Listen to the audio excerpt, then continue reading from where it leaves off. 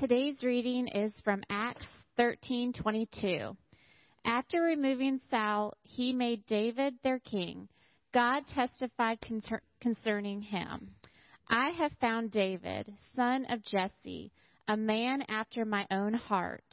He will do everything I want him to do. This is the word of God for the people of God. Thank you, Carrie, for reading our scripture lesson this morning. Again, we appreciate you, Warren. As we have heard God's word, let us now seek its meaning for our lives together. Ask for God's Holy Spirit to lead us in that. Let's pray. Gracious God, we gather here as your people in the midst of a world that just seems to be in chaos. In every report we hear on the news, everything we see, it just causes us to scratch our heads and wonder. And yet we know, God, that you have a will for our lives. We know that you are still ultimately in control of life in this world. And you call us to be your people in the midst of it.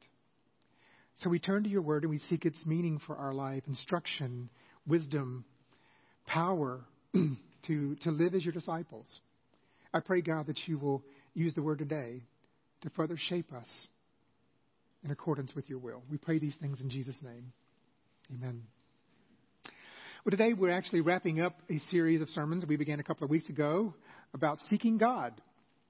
And the aim of this series has really been about finding your heart's true home.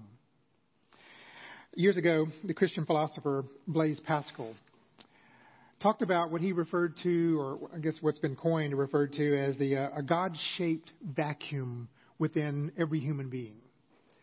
And when we talk about this God-shaped vacuum and how human beings respond to that, Pascal said this, he described it this way. He said, "This he tries in vain to fill with everything around him, seeking in things that are not there the help he cannot find in those that are.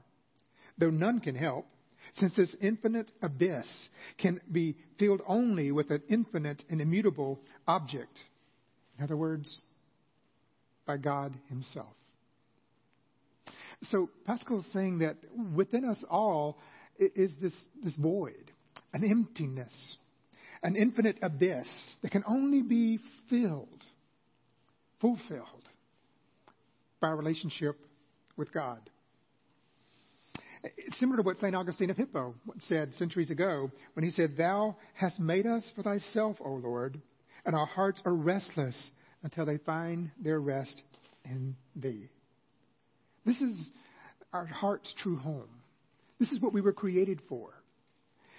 This is where we belong, in a personal relationship with the God who created us. And the best thing for us to do when it comes to yourself and when it comes to the world around you is to make it your devotion through your every effort, through every ability you have to seek God in your life.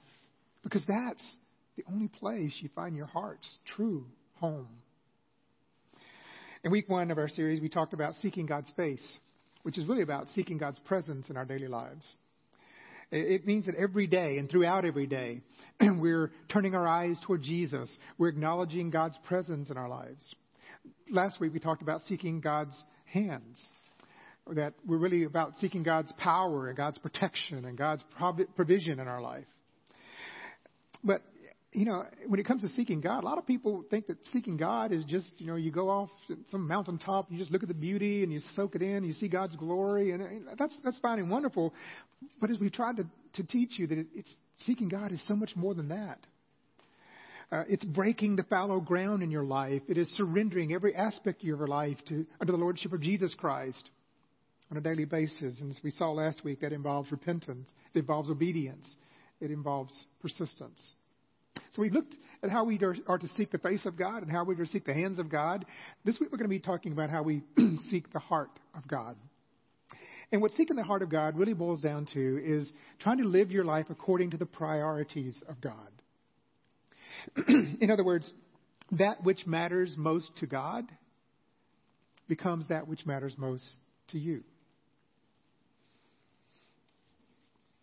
When we seek what matters most to God in life, When you seek to live according to God's priorities, what you discover is that relationship that you're longing for with God, it begins to blossom. You naturally experience more of God in your life when we do these things. One of my favorite pastors or preachers of the past is St. John Chrysostom. And he lived around 4th century time, and he was known for being such a great preacher. He actually got referred to by many as the one with the golden voice. He was known for his preaching, but he was also known for so much more than that. As a powerful and influential leader within the early Christian church. And in the early days of his Christian life, he got wrapped up, I guess, kind of caught up in the fad of the day that was going on amongst the church. And that is that if you wanted to be really spiritual, be really spiritual, then you left everything you had and you went out into the desert and lived as a hermit. So like the monks have done, except you kind of living on your own out there. And so that's what he did. And it involved devoting yourself to constant prayer and constant Bible study.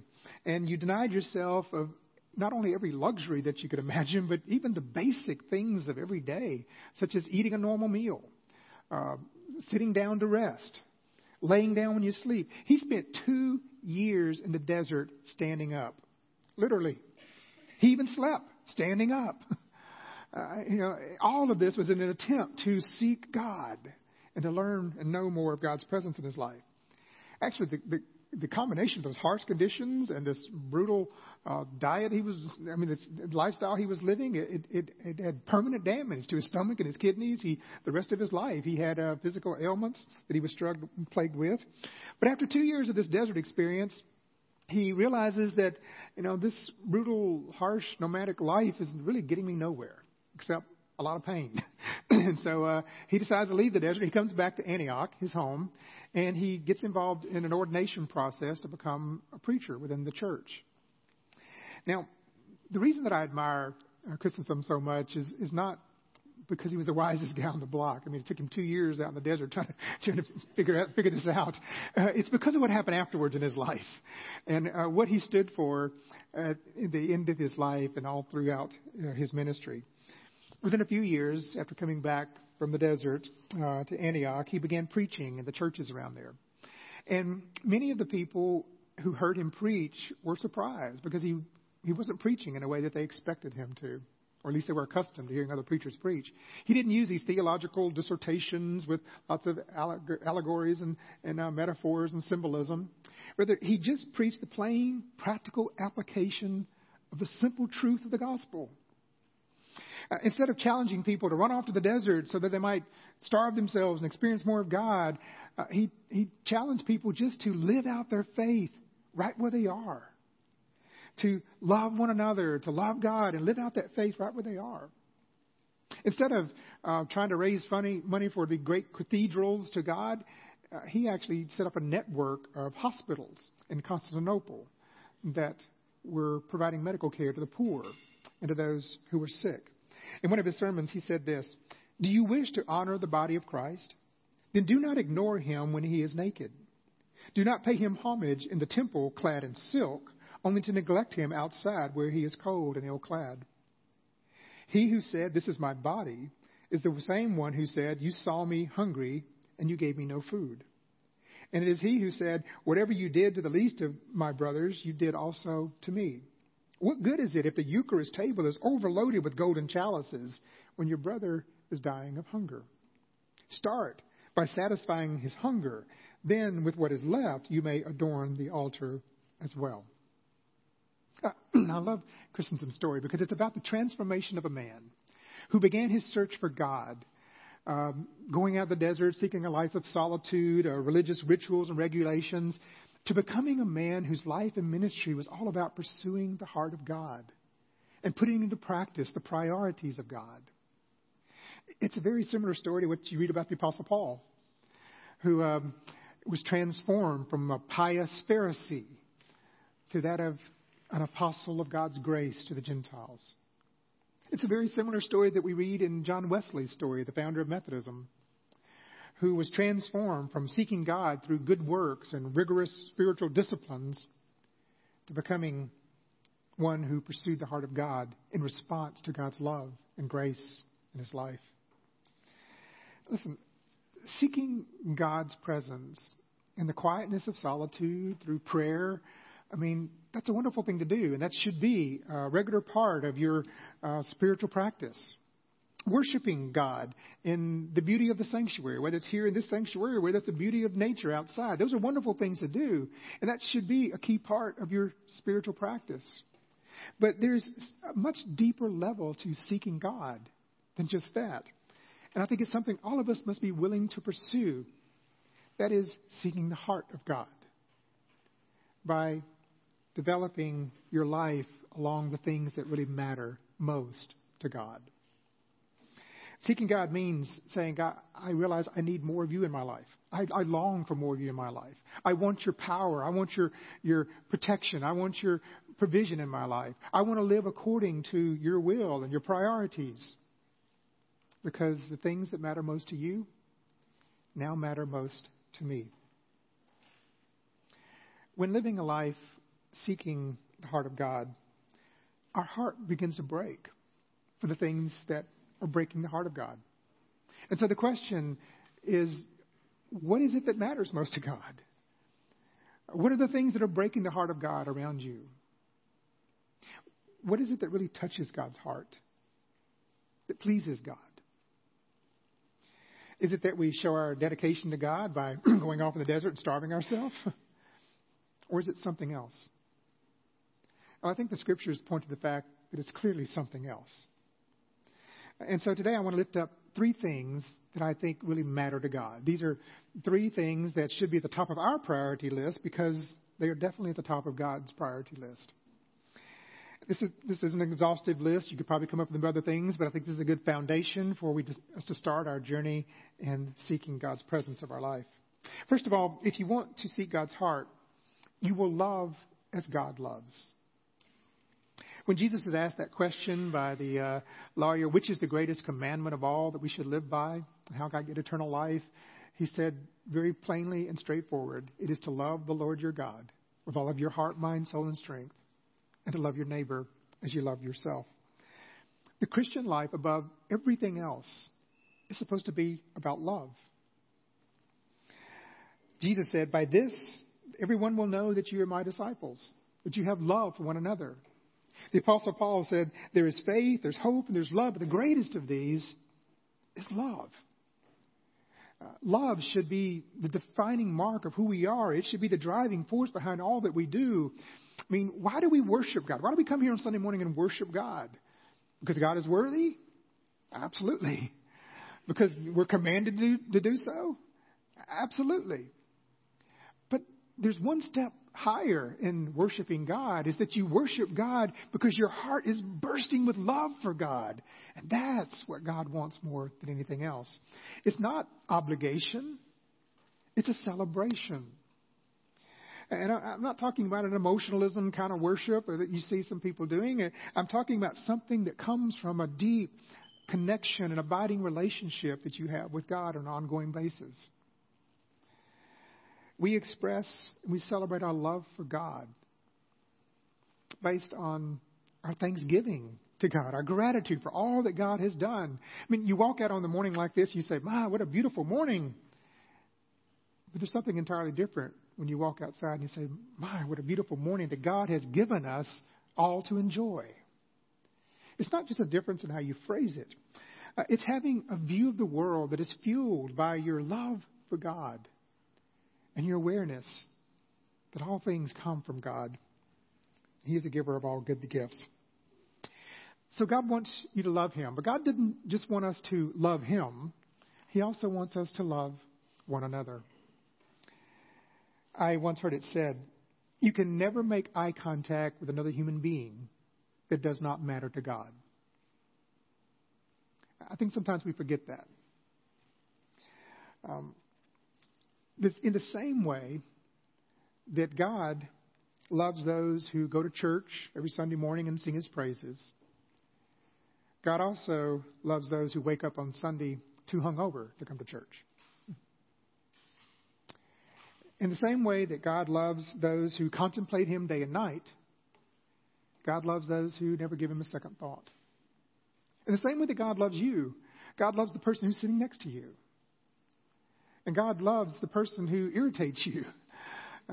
God loves the person whose faults are much more visible than your faults. That person who looks different, who thinks different, who talks differently than you do.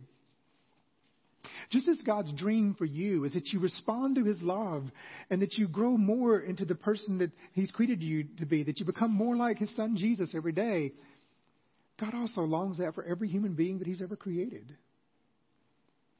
So just as God wants your life to be all about loving Him, He also wants your life to be about loving others. Even to the extent of loving your enemies. Even to the extent of loving those whom society would call the least. To be clear, loving your enemies doesn't mean that you surrender to your enemies. It doesn't mean that you abandon your personal boundaries. It just means that when you have the opportunity to do something good, something loving toward that person you might consider to be an enemy, you do it because you know that's the heart of God. You know that's what God's will for your life is. Seeking the heart of God means that you make your life all about love. Loving God above everything else. But it's also about loving your neighbor as you love yourself. That leads us to the next priority, which is seeking the heart of God means that you will make your life all about serving others. Now, it takes a different step than just loving others. It's not enough just to say, I love people. I love everybody as long as they stay out of my way, as long as they don't mess with me. I love people. I don't think that's what Jesus had in mind when He talked to us about the loving one another. Jesus said, whoever wants to be great among you must be your servant. And whoever wants to be first must be slave of all. Central to the priorities of God is loving one another, devoting your life towards serving others, just as Jesus did. In Mark's Gospel, we read, the Son of Man came not to be served, but to serve, and to give His life as a ransom for many. So our lives are to be all about serving others as best we can. This is why Peter says each one should use whatever gift he has received to serve others. So whatever it is that you've been blessed with, your abilities, your talents, your gifts, your opportunities, you're to use those things not just for yourself, but also for the benefit of others. Because that's God's will for us. Can you imagine what your workplace would be like? How it might be revolutionized if you had people within it who live by the attitude, what can I do to help you? When it comes to customers, when it comes to fellow workers, if everybody lived with that attitude, or even if you did, how you could revolutionize your workplace. Can you imagine how some marriages and some families would be turned around if you had someone within that family that said, because of my love for you and my love for God, I'm going to look for opportunities to serve you. Can you imagine the impact that a church could have on the community? If the people of the church live with that attitude, what can we do for you? How can we serve you? We're here for you. Jesus said just as He served others, He gave us the example because He's calling us to do the same. And as you do it unto the least of these, my brothers and sisters, He said, you do it unto me. Seeking God's heart means that we begin to care about what God cares most about, which is serving others so that they might come to know God's love for them. But there's one more priority that I want to take a look at this morning. And it's clear God wants us to love. He wants us to love God. He wants us to love others. But I think it's also important to recognize that if you're going to seek God's heart, you're going to get serious about a life of holiness. When God chose David to be king, this is what He said. I have found David, son of Jesse, a man after my own heart. He will do everything I want him to do. The American Standard Bible says it this way. I have found David, the son of Jesse, a man after my own heart, who will do all of my will. Do you see the pattern there? You see the correlation here? Those who seek God's heart are going to do God's will. They're going to do what God wants them to do. You see, whether you recognize it or not, the goal of the Christian life It's not just to receive God's grace and love and then go on about our happy life. The goal of the Christian life is in response to God's love, we are going to try to become more like Jesus every day of our lives. In the Methodist Church, we call that the process of sanctification, becoming more like Christ every day. With the help of God's Holy Spirit, with God's grace at work in our life, that's what happens. We are transformed inwardly. We become to be more like Christ in our living. We're more like Jesus today than we were yesterday. That's the goal of the Christian life. Now, of course, that total and permanent transformation doesn't happen until we enter into heaven with God. But until that day, God expects us to be engaged in this process of sanctification, becoming more like Jesus every day. In other words, God wants us to be serious about living a life of holiness. He wants us to be serious about doing His will. You know, we know this. We've been taught this. If you've been in the church, you've heard that over and over again from the time you were little. But I think we get confused about this in a lot of ways. We get much more concerned about seeking out and identifying and judging the faults of others than we want to look at our own faults. We forget that God's priority is for you to become more holy. So as far as everybody else is concerned, your holiness should matter a whole lot more than everybody else's holiness. I love the story we find after the resurrection. Jesus is talking to Peter. He comes and he tries to restore him back to leadership and offer him forgiveness. And he warns him about all the things coming in the future. And in the midst of that conversation, Peter turns to Jesus. He looks over at John. He says, well, what about him?